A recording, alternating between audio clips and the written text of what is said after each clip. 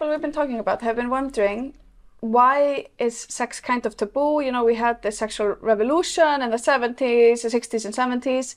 And then people are wondering, like, kind of what happened to sex that made it kind of conservative again? And a lot of the answers that people have been thinking about is maybe it was the HIV/AIDS crisis, if we can, I think we need to call it that. Yeah, I totally agree. Yeah, and how to explain it? Because at that time when HIV started to come, as actually the liberation here was really, going, it was okay to come out. But after HIV come, two things happened. Like the gay people were suddenly the people that were having this disease from the society. So that was one thing. But also internal in the community, people started to get afraid. Yeah. People were so afraid of this disease because we didn't know anything about it. So it just started also to do, that it changed from very, outgoing and very liberal to be like, and the gossip around, no, don't go home with him because he's maybe one of them, So a lot of things happen. And I was actually working in a gay club at that time, when it really started, and some of the drag queens there got it because they were traveling, out there. So they have been in the United States.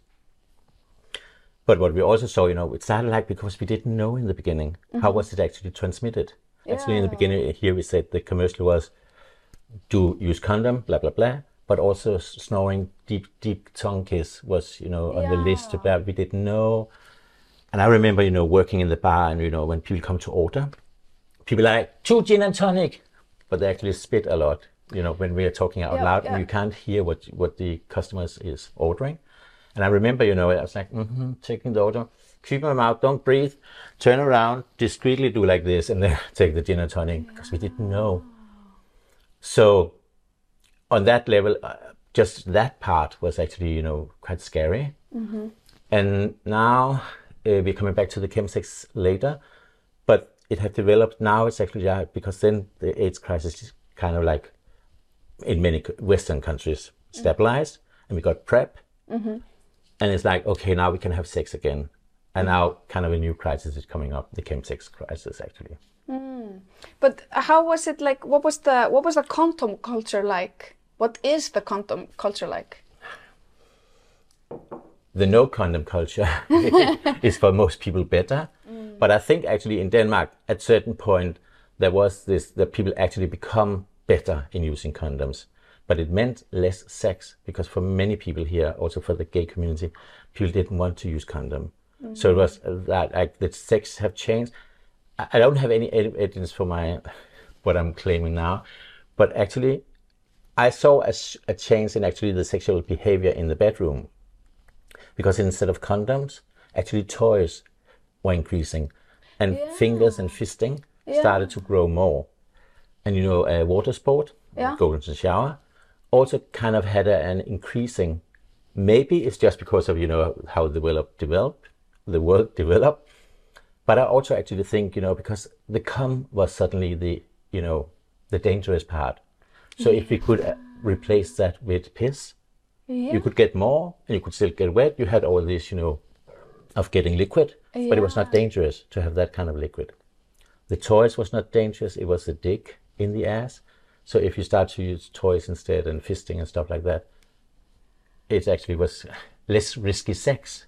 Interesting. So and there's no doubt from my perspective where I sit with my work, the counseling part, from when did I started this job, like 25 years ago, we didn't talk fisting at that time. We talked condom, we talked using condom for anal sex. Yeah. But then it's an increase, now we talk about sex without condom, we talk PrEP, and I talk a lot more about fisting and gloves and stuff like that. But why didn't you talk about fisting?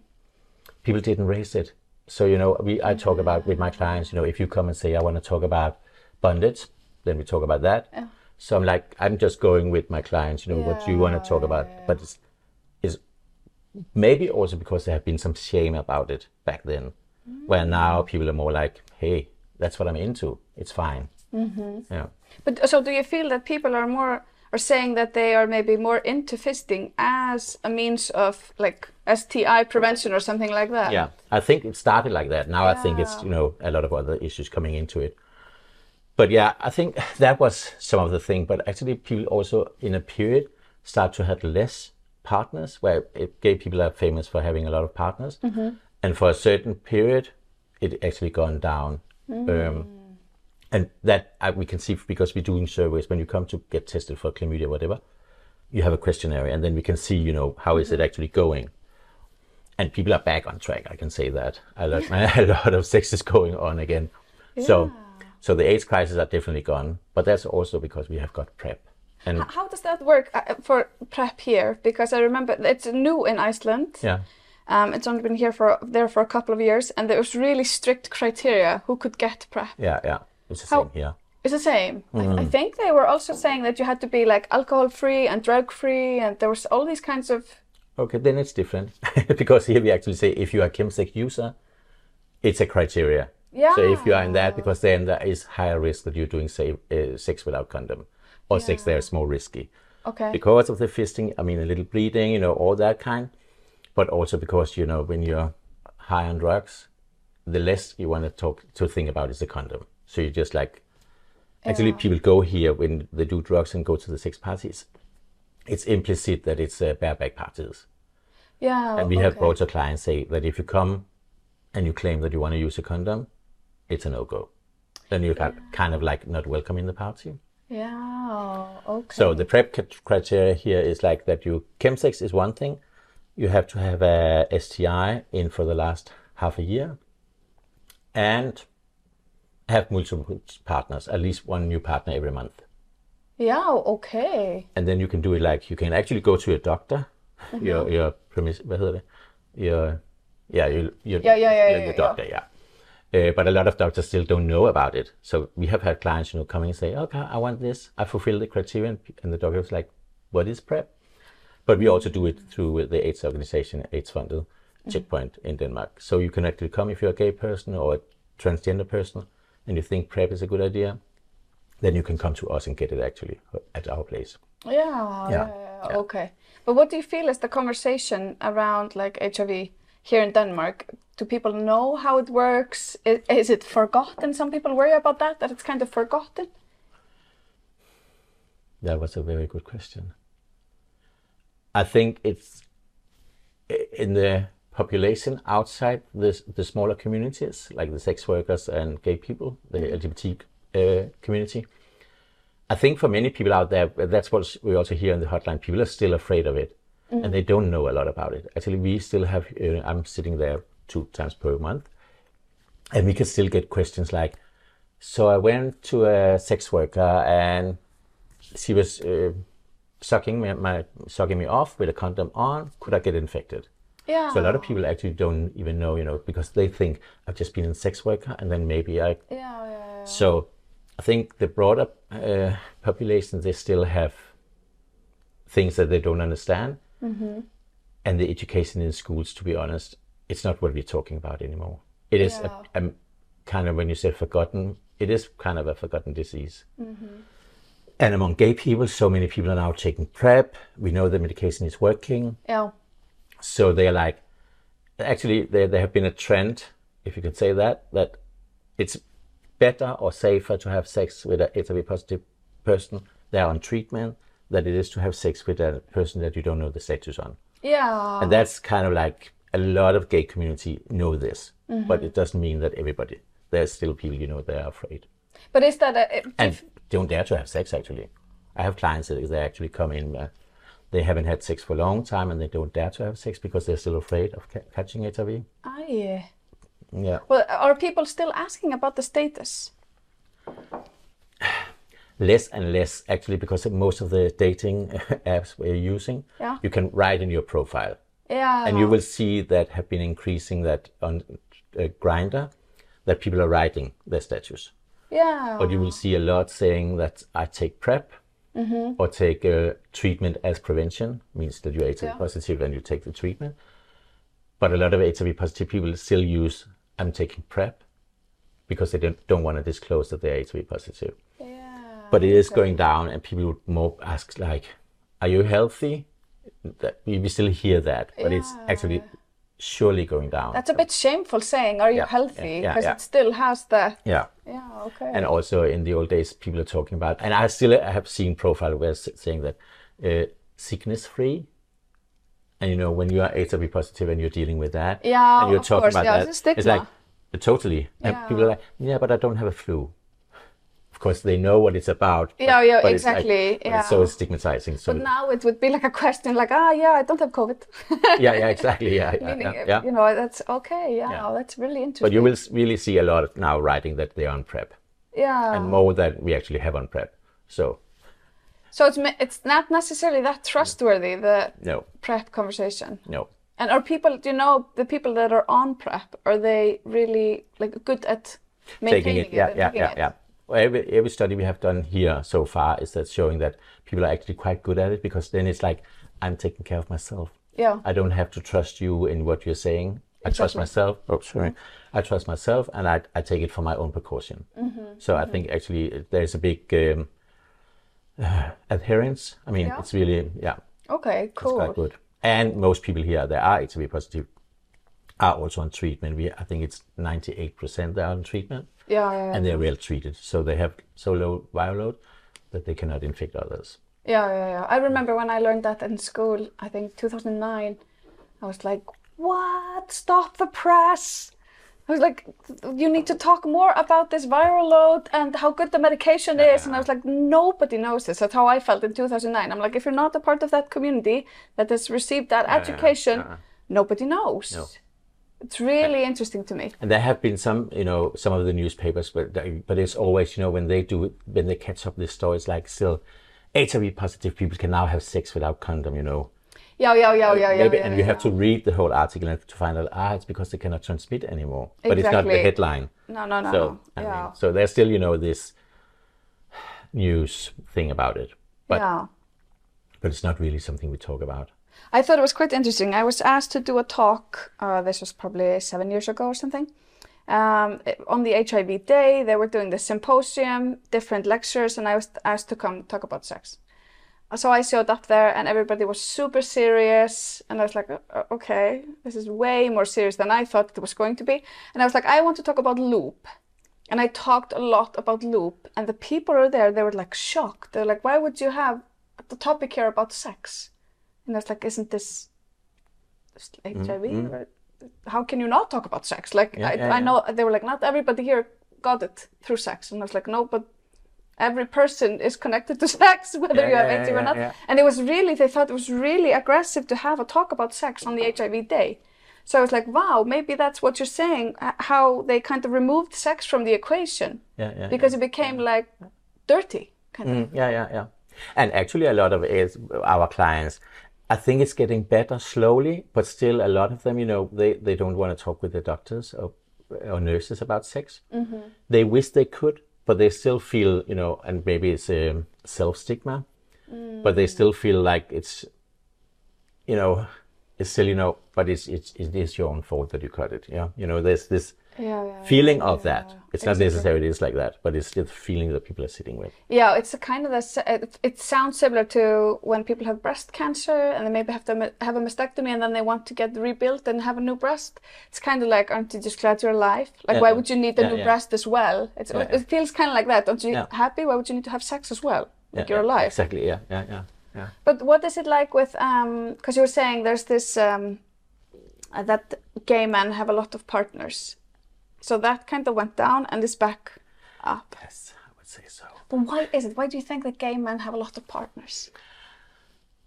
It's a big question.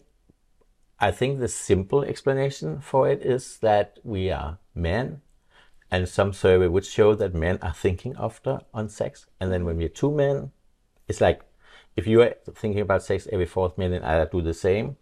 It's like every second minute together. Yeah. And also, I mean, it's easier. I mean, when I was like this tall, I didn't know anything about it. I thought I was alone. But then I went to public toilets and there were small holes in the walls, and there was a guy there with a heart on. And I'm like, so it was also for men that don't define themselves as gay. They can go to these places and, go to sex clubs. It's quite easy. You just put your dick in through a hole in the wall and you don't even have to actually, know that it's a guy on the other side. Yeah.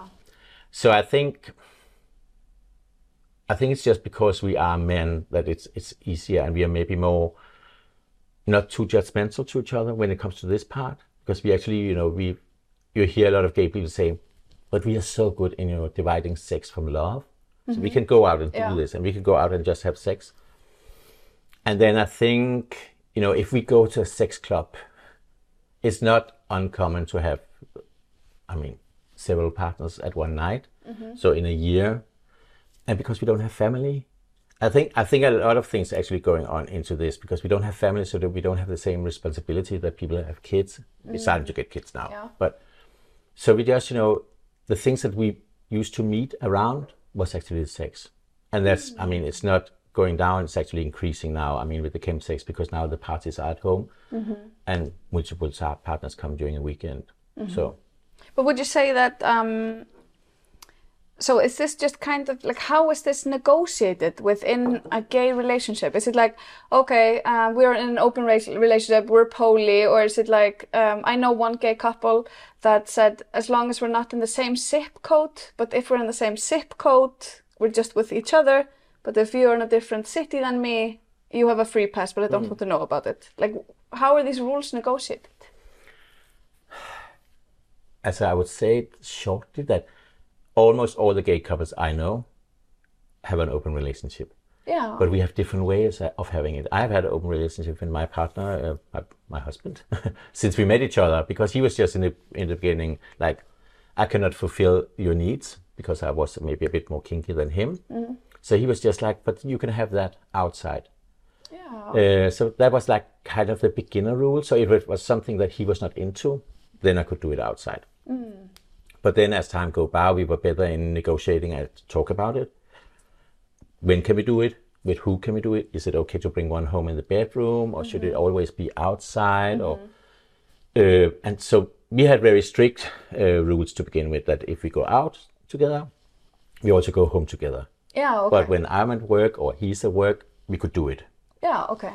We would never sit in the couch and say, okay, I go out tonight. I'm just having a grinder date now. We would never do that. Oh, okay. But I have couples in my playroom. I was going to say, I meant in my counseling room. Playroom is a good thing to call a counseling room. Yeah, sorry. But they're actually struggling with this. So I always recommend that if you want to open up, be a bit strict in the beginning. It's actually okay, and then talk about it, evaluate it. Yeah. And then So what are they struggling? Do they feel that there's this pressure because they're gay to be in an open relationship? Yeah, because I think actually there's also a pressure because the community is like, but we have open relationship. So actually newcomers think, oh, that's how we have to be. So they actually, some people feel like, but I'm not ready for that. I'm actually a jealous type, or so I want a more monogamous relationship. So they're actually struggling because they feel like kind of pressure from the community, because we have to be like that because we are gay. And there's also like, that's our thing, When we got the marriage here, there was also, some gay people were like, no, because we don't want to be heterosexuals. Yeah, we don't want to be put into labels and have the same, we are fighting for being different. So, in the community, there's always also these movements and, back and forth, what is the best. A lot of new LGBT people coming out, what I hear from them is actually they want to be more monogamous, actually.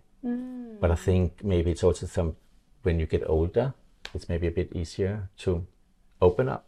Yeah. When you trust your relationship. Because I think for me, what I'm talking with my clients about is like that the trust is the most important part. If we start cheating each other, then it's bad. But if we have an agreement, we can talk about, okay, this was too much. I got jealous. I got sad. You hurt me. Take it back a bit. Look at each other. Should we do it together? There's all different kind of way of doing it. So what was the question? No.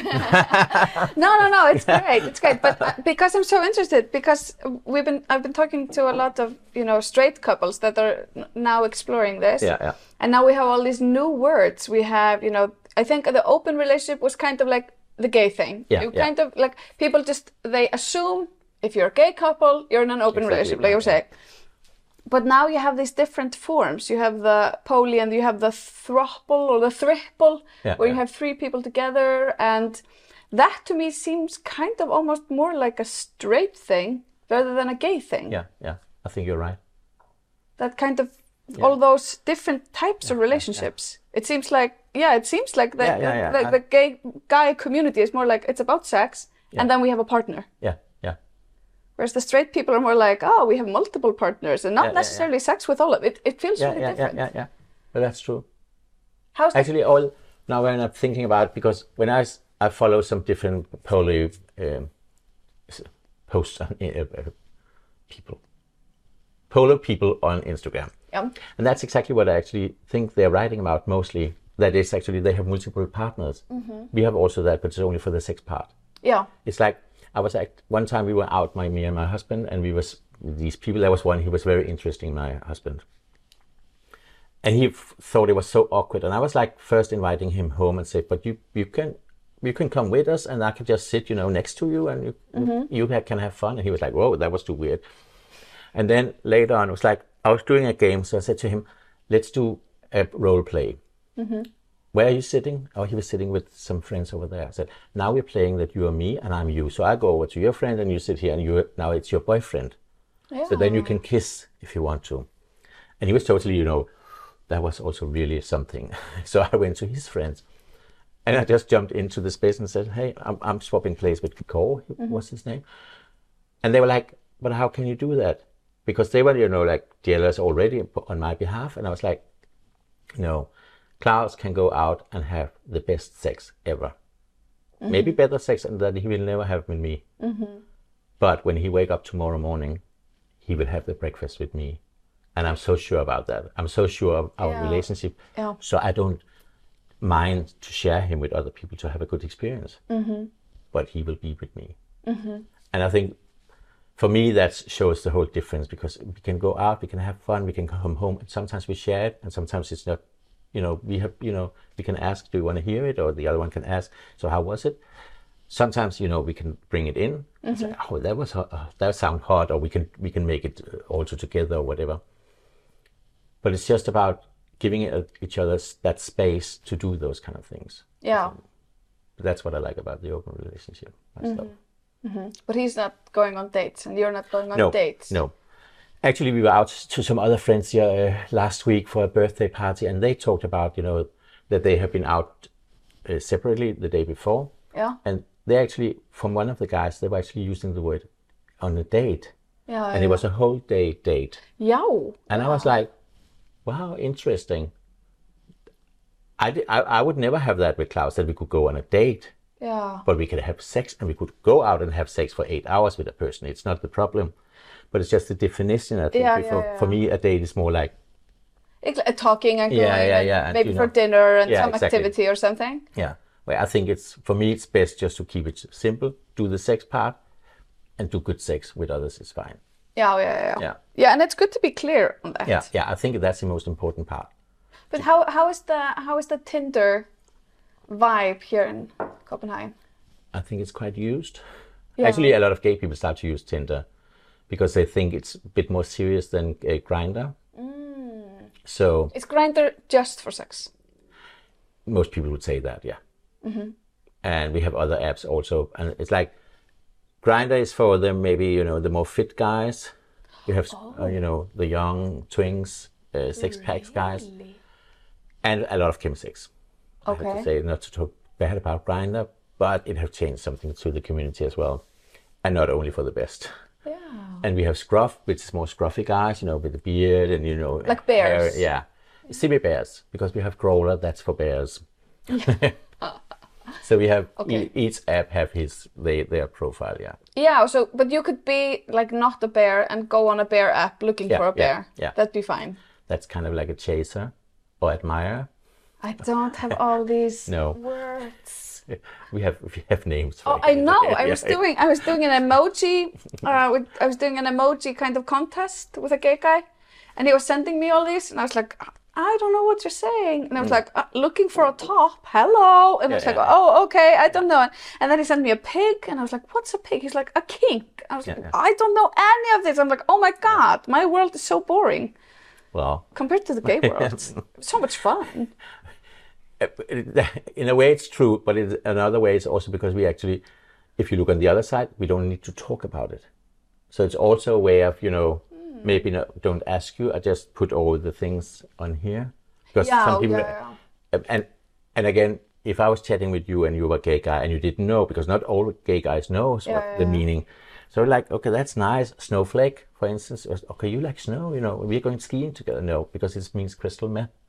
You have small, Wow. So, I mean, there's all these kind of, like, you can also have small needles. I thought snowflake, I was like, oh, it's probably a person that's like really sensitive, really like into emotional stuff. No, okay. It's crystal meth. And a small diamond means mostly, but some people also, because it could also be crystal meth, but most time it's because you're selling sex. Yeah. So if you have a small diamond, you are a sex worker. Oh. You have small needles, means that you are slamming crystal meth. Okay. You have small pills, means means either you're taking PrEP, you're HIV positive, and you take medication. Yeah. So it's all. So you can, I mean, some of it you can really, because it's also about the spelling. How if you use capital letters or small letters, like for instance, party with a big T, party means like T for Tina, Tina crystal meth. So yeah, there you go. Wow, it's a secret code. It is, yeah. Okay. And because Grindr actually, many of the apps actually have restriction for what you can actually write in your profile. So you're not allowed to write about drugs, for instance, or sex working. Yeah. So you can just use all the emojis for it. It's only a matter of time until they figure it out and ban those emojis. Probably. Yeah, it's what Instagram did. Because now it's owned by a Chinese company. Grindr. I mean, what is the interest for that? But that's another story. Okay. Because one of Iceland's most famous gay guy, like almost one of the first open gay guys, and he's Iceland's jewel. People love him. Páll Óskar, who was in Eurovision.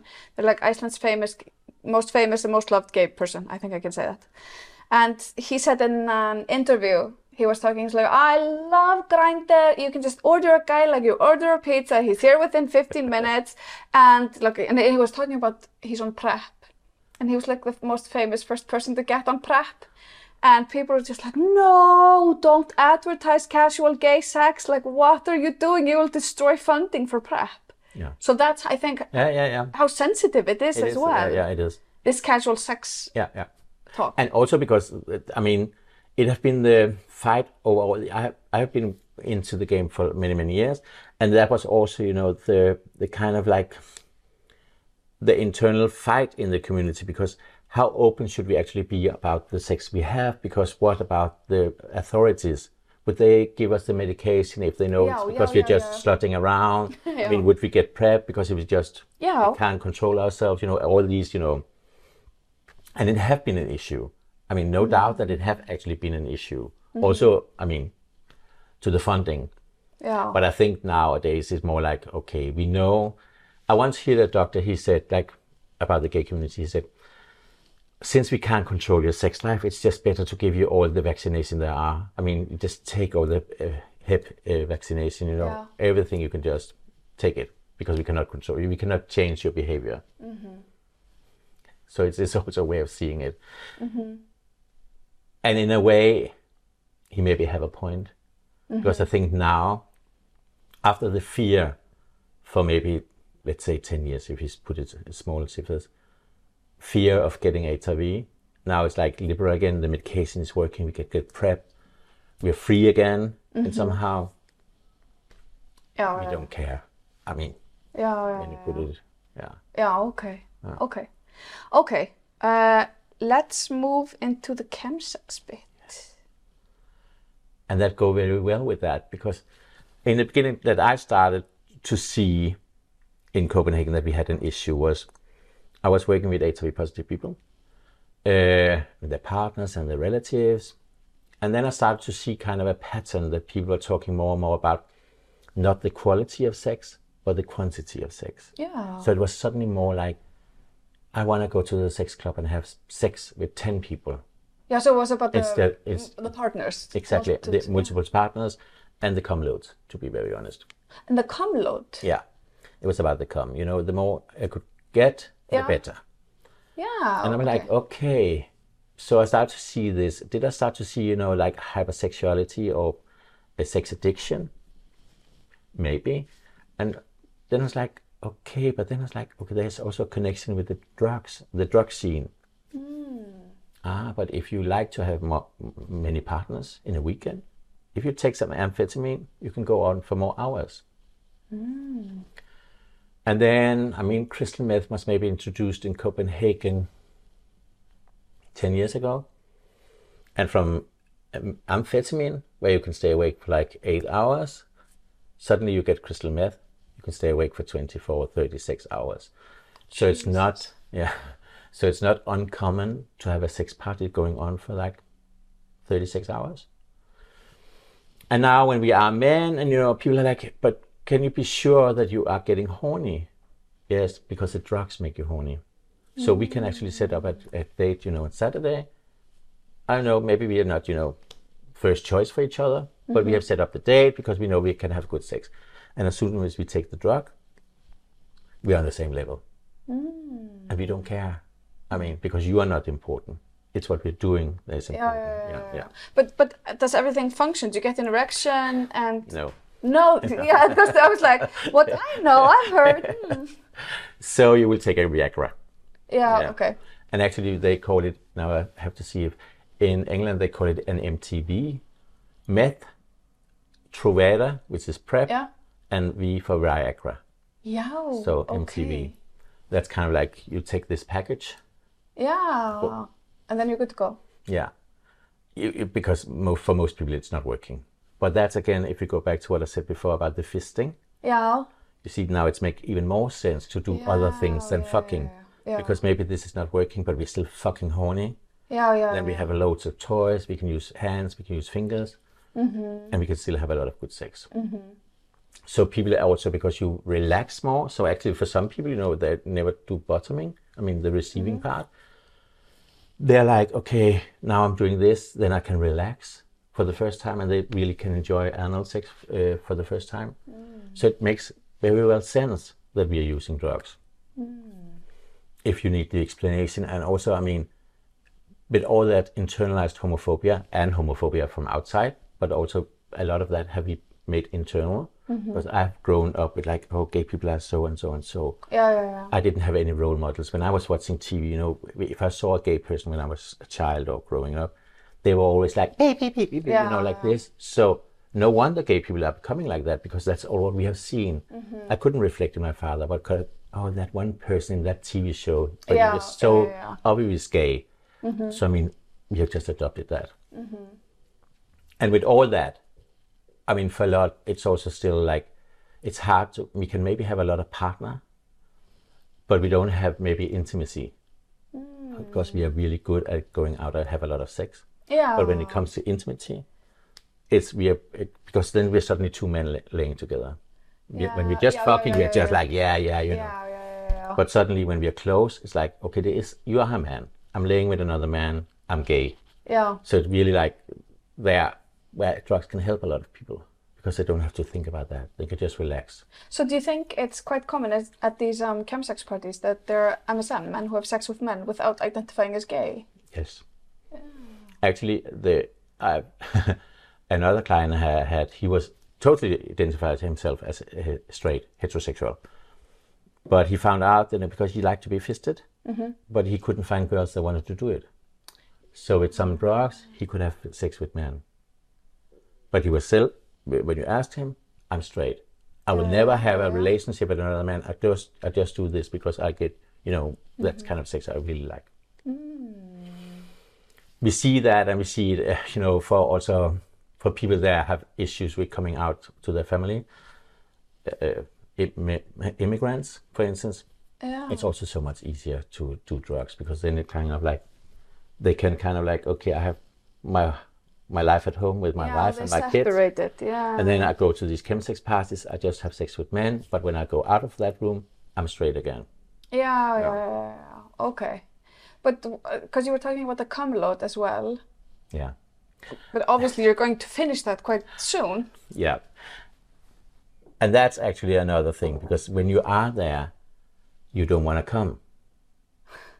Right. So it's like kind of like, to make it visual, like etching. You know, when you keep like going on the edge, but you can actually go on for that for a weekend, because you don't want to unload, because you want to have the most out of it. But again, some people also like to come, but then they can just continue anyway. With small break, we do something else, and then we go on. My coworker actually wrote about this, and she said, you know, if you take the graph, I don't know the English word, but you know with the plateau phase. And it's actually exactly what we're doing. You know, we lay there and just go on and on and on and on. And sometimes you will go home from a party and you haven't unloaded yet. And just, you know, go on. And some people, and you don't unload at the party. But then you come home, it's like, okay, just another hour jerking off, 2 hours, 3 hours, porn.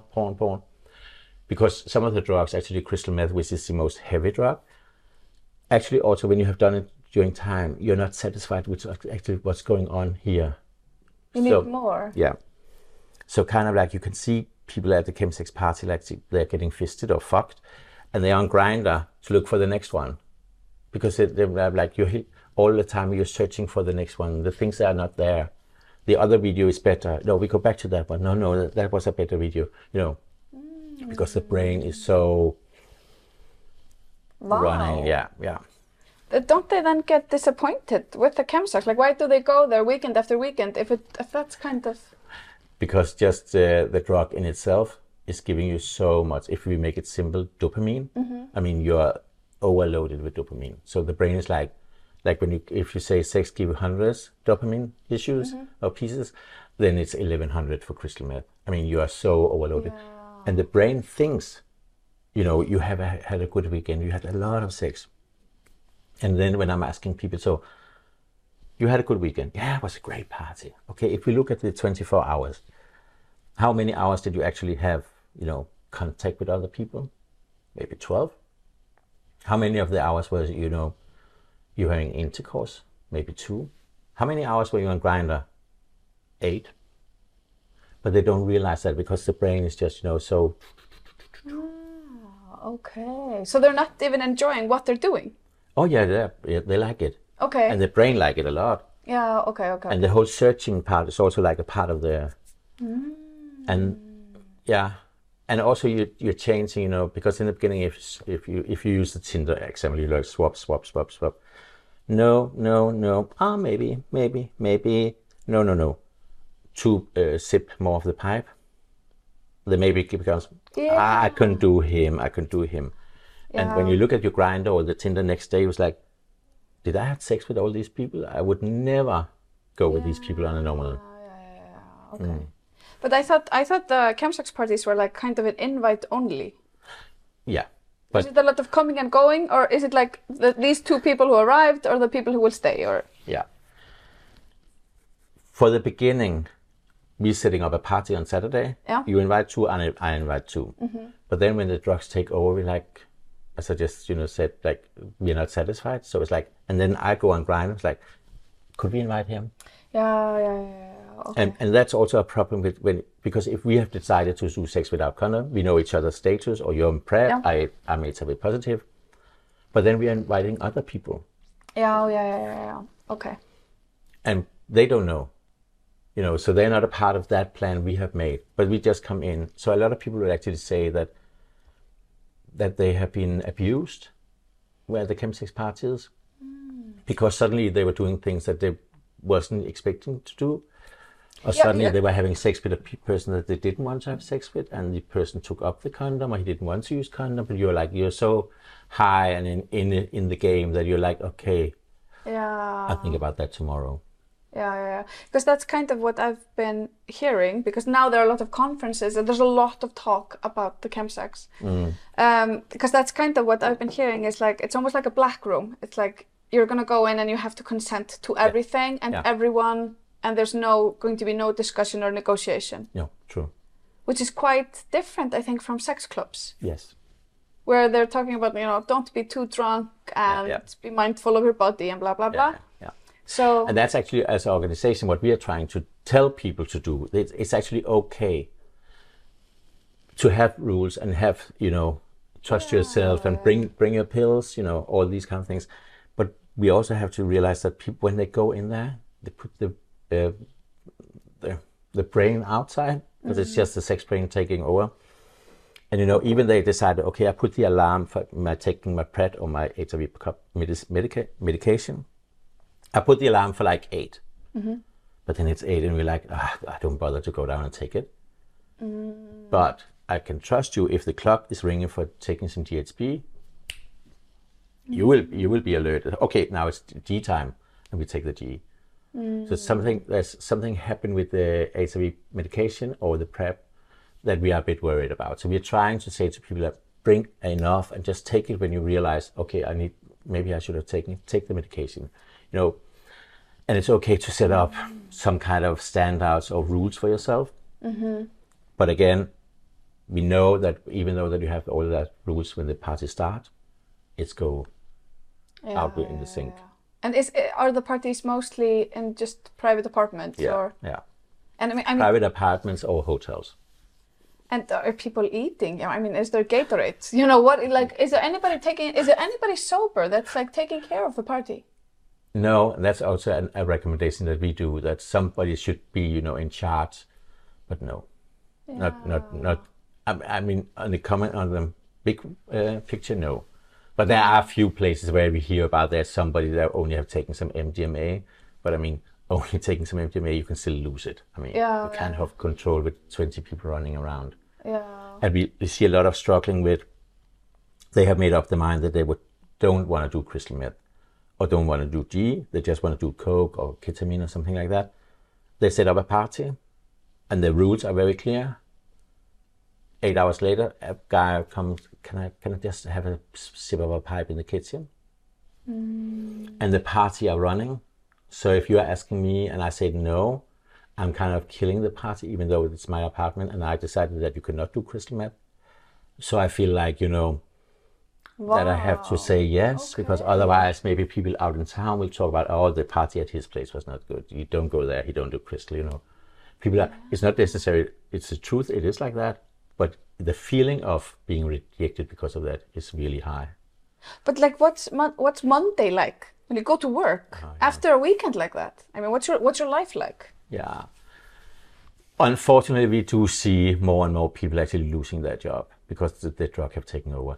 And then it's not also because it goes from good sex to it goes from good sex to where the drugs is taking over. So what is actually what are you craving for this coming weekend? Is it actually the drug or is it the sex part? In the beginning, it's definitely a combination because the brain is, as I said, very feeding with dopamine and serotonin, and everything is just running around. But at a certain point, it's swapping. It's a drug. So now it's a drug issue. And then people are like, okay, I can just smoke two sip on the pipe Monday morning to go work. Yeah. We had a story with a guy, he was working in the airport, just selling perfume, but still you have to go through security every day. And he was bringing his pipe to work until he got fired because they found it. We do start to see a lot of that, to be honest. Okay. But we also have to say, it does have a good effect. There are very good reasons why people are doing drugs. But it also have very high... What are the good reasons for people doing drugs? Internalized homophobia. Yeah, okay. I wish there were other ways for them, to deal with internalized homophobia. And that's what we're working on in the school. I think it will get better and better and better in that sense. But then the drugs issue is so high. But it's also because it's good sex. In the beginning, it is good sex. And even though that if you only have sex for the 8 hours that you are at the party, the brain still go home with a lot of sex until you get paranoid and get conspiracy theory and everything else, because that's another dark side of the drug. Yeah. But do you mean good sex not just because of the multiple of partners, but because you can relax and explore different kinds of sex? Yeah, and for some people, I mean, they also take more, I was going to say risk, but it's the wrong word, but they maybe explore things that they have been thinking about, or let's say BDSM. They want to do things that they like, I've been thinking about this all my life. And suddenly they dare to do it. It's not because it's the drug is giving you new fantasies, it's in you. Yeah. But then you just, the brain is just like, okay, now I dare to do this. Or I can do things that I have never been dreaming about, being the receiving part of anal sex, for instance. Okay, so it's a crutch. It is. And maybe sometimes an excuse. I was just like high on drugs and you do things and... Exactly, yeah. And do you think it's becoming like a problem? Yes. It's not like it's not like just like a small group of people, but it's like... It's growing. I mean, actually here in Copenhagen, it's easier now to get hold of crystal meth than it is to get an ecstasy. Yeah, okay. And I mean, if you imagine you have a scale here with the dangerous drugs, heroin and MDMA, ecstasy is here. So it's like... Yeah. And crystal meth is also here. It's very, very close to heroin. Yeah. And more and more are taking it. We have had some surveys back from 2016. We had the first smaller ones. Then we had made one later in 17, and now we're doing another one. And it's increasing. But it also say like the drug prices have also gone down. When crystal meth came to Copenhagen, it was like 2,000 Danish kroner for a gram. Now it's 600. It's cheaper than cocaine. So. Wow. Yeah. Okay. So you're worried about like the drug problem. Yeah. But also maybe people going over their limit and their. Yeah, because we do see a lot. We do see an increasing of abuse. I actually just heard in the news today, also after the Corona lockdown, the clubs are opening also as a straight community. That a lot of people are drug raped since we opened. And when did we open? 3 months ago. Yeah. And the number have just gone up in those 3 months. Okay. Do you mean with people? GSP, yeah. If you put in the drink. Yeah. So that's going up as well. But that's also a part that you're using at this chemsex parties. Yeah, and I heard it's called like a juice, some kind of juice, or G-juice or something. Yeah. And people actually, because they're also, you get very horny with these kind of drugs. And some people also like to flirt with the thought of being raped. So we are setting up a rape. We overdose me a bit, and then you are planning, you're raping with other people. And then I wake up in the middle of it. It's like, oh, I'm being raped, to do. But people also OD on it. So it is really, really a risky drug as well. Yeah, okay. Yeah, what were your question? No, but we see an increasing, and we see the sex that people are doing is like outrageous. We have had clients also saying that because the brain needs more and more. Mm-hmm. So now you have taken the arm up to there, what's next? Then you're going to do it in a cemetery, that you're going to have sex. You have clients that are going because they are injecting drugs, like we call it slamming in the gay community because we want to make it nice, but they're injecting.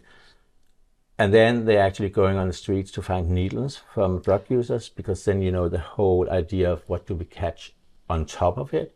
Oh yeah.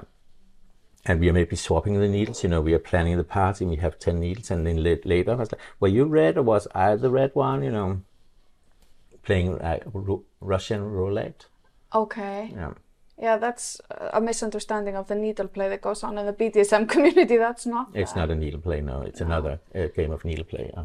Oi, okay. Wow, I'm really surprised. But can I ask you though, because you were saying it's risky sex as well. It's not just about the drugs. No. Because they're doing stuff to the body. And I remember I was listening to this stand-up comedian who was a gay guy, Australian. And he was like, the rose, let's talk about the rose. And even though this was at Pride in Reykjavik, people are like, what did you say? What the hell is a rose? And it's like me and 3 other people. And I'm like, but this is Pride. And he was like, are you ready for the rose? And then when he started talking about it, I saw people just like shocked. Yeah. So can we talk a bit about like what's happening when you're being fisted anally up to your elbow maybe? Yeah. Actually, the story I've told about before with the guy that came, the straight guy coming to my office when he started to come. The fisting guy, yeah. Yeah. And actually, his issue was he was searching the counseling because he got Hep C, and then he knew about that we had this offer for talks, and then his first question to me was, because he really loved fisting and he liked it rough and deep, and he was like, "But I am worried. What will happen in the end? You know, what will I when I get old? Do I need to wear a diaper?" And I mean, we cannot say yes or no because you can still keep training the rectum. Yeah. But there's a whole movement about that they like the rose. So the rose bud is actually when the anal prolapse. Exactly. Yeah. Exactly. Yeah. And some like it's very big, and it can actually be. I mean, really. I mean, a lot coming out.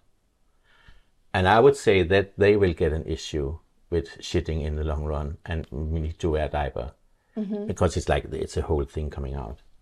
Well, what do you think is like? What's the turn on with it? Like, why is it a thing? Yeah, that was a good question. They talked about it? No. Because I wondered, it's like, and it's like a rose? I want you to do a rose. Yeah, and it goes both way. It's both for the receiving part, they want to show, see what I'm giving to you, but it's also the other part. I mean, the one that's actually doing it, they would like it. I mean, so it is a thing. Not for all fisters, but for a amount of people, and there's networks for that as well. Like you have for the bears, the twins, all that. But there's also a community for prolapse. Anal prolapse. So you would put a rose in your Tinder profile or your Grindr profile to let people know either you're into it or you can do it. Yeah. Was it mostly for fisting or is it all anal? But mostly fisting? Mostly fisting, yeah. I was sitting with a man once who really liked fisting, and he was like up to his elbow and he was telling us all these stories, and then he's like, I have really bad issues with my digestion and stuff like that, and I was like, and he's like, it's not related, and I was like, no, I didn't say anything. No. But I was like, but it might be. And he's like, no. Yeah, because I mean, some people can take it deeper. I mean, it's quite, fascinating in a way. It is. It's very fascinating. How deep you can go. It's like, but I mean, you're up here. Yeah. But yeah. And of course, it will get issues for some people. Yeah. But what do you recommend for that? Because I understand, for just like this kind of fisting, you would use a regular latex glove. Yeah. But gloves is also on the way out. Yeah, okay. Come with all the other ones. The condoms are gone. The gloves are gone. Yeah. So even though, I mean, a lot of the gay clubs trying to promote gloves and a Crisco for the loop.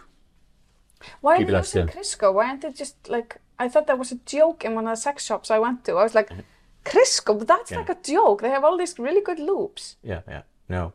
People prefer J-loop, which is actually for, for wets when they're doing, the cows. Yeah. That's very popular to use. But now they have made loops, called all kind of like anal pleasure. Yeah. And some of them is a small tranquilizing drug in, so you relax more. Yeah.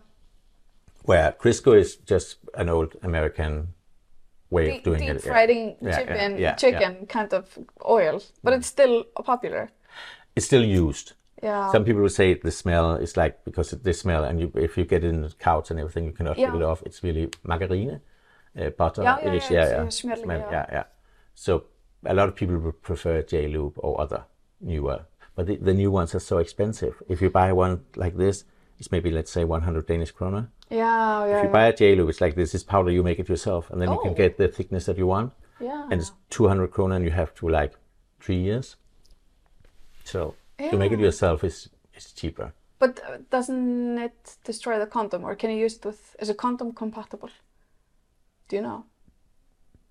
I would say it should be, because there's no oil in it, so it should be. Okay. But again, we haven't talked anything about oral. Is that not a thing at these sex parties or like within the community?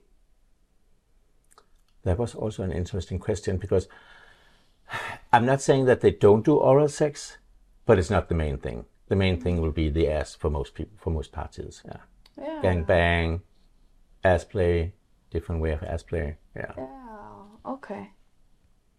But as a warm up, or as a chill in between. Yeah. I'm scrolling through the parties. Yeah. Wait, looking at some stills. Yeah. So have you heard? Is the chemsex? Is it a gay thing or is it in the straight community as well? The definition of chemsex is actually made by David Stewart. He passed away this year, from London, and he defined it with chemsex is men who have sex with men that are taking crystal meth, methadone, or GHB, alone or together. Okay. In Denmark, we say like it's all drugs except marijuana, alcohol, and poppers. We don't include that as a chemsex thing, but it's because if we are having sex on coke and all the other drugs, then we're just having sex on drugs, and then somebody come in, we add a pipe, and now we're suddenly having chemsex. Yeah. So to make it less confusing. Yeah, I see. Is it going to the straight community? Yes. But the definition, if we use David Stewart, he would not say it was chemsex. They're just having sex on drugs. But yes, we do see it. I actually have a straight client I've had for like 3 years. He's clean now, but we just, once a month, we just still see each other so he can stay clean. But it was because in the traditional drug services, they didn't know what to do with him because he had very hardcore sex, and it was a big part about the drug use for him. And they couldn't talk with him because they didn't know to talk about sex. And that's we still see. They are getting better, but we are actually the one out teaching them to talk about chemsex and to talk about sex. But they also see an increasing for straight people doing those kind of drugs in connection with drugs, connection with sex.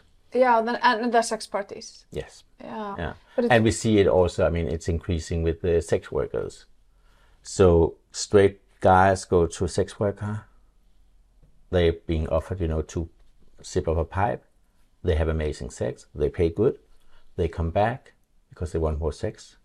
They start to buy drugs. So, more money. Yeah. Okay. And there we see a lot of straight guys go from just being straight to experiment. And then we have a lot of what we call now bisexual, or guys that have sex with other guys or have sex with transgender people. Mm-hmm.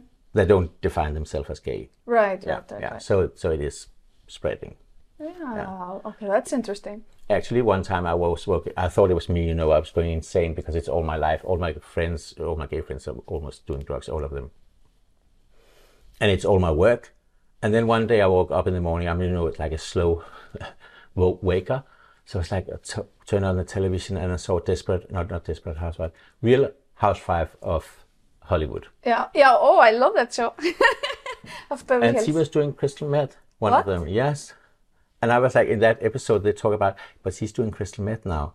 And I was like, okay, now I'm getting insane, it's all around me. It's really all around me, yeah. Wow, okay. So I think crystal meth is not only used for sex, but also to perform, because you could stay awake for hours, and you can perform. And you don't feel that you are high in the same way. Oh. So you can really Okay. But it's hard to get rid of it again, yeah. Yeah, okay. So, yeah, we do see it spreading out. I have one question. Don't you find it interesting? Well, because obviously you're a gay man, so that's why we're talking about this as well. But you don't ever hear of lesbian sex parties. No. Isn't that interesting? Very. Have you ever heard of a lesbian chemsex party? No. No, and actually, when we talk about it, it seems like here, I don't know, but I assume it maybe could be the rest, that they do more alcohol and they do more marijuana. So, but never heard about a sex party for lesbians, never. We actually, when we did the Pride party many years ago, I insisted that we needed 2 dark rooms, one for the girls and one for the boys. Yeah. The one for the boys was packed. There was nobody in the other room. And it was a Pride party. A lot of lesbians were there, a lot of female guests. Yeah. Nobody was using it. But I'm still glad we had it, just to show, Yeah, it was a gesture. Yeah, exactly. Yeah. Ah. I know that they have had a BDSM club in Copenhagen. I haven't heard from them in a long time what they're doing, actually. A lesbian BDSM club? Like parties, gathering. Yeah. But I'm not even sure if it's still running. Yeah. Yeah. Okay. Interesting. It is interesting. Yeah, it is. Yeah. Okay. Is there anything you want to add? No.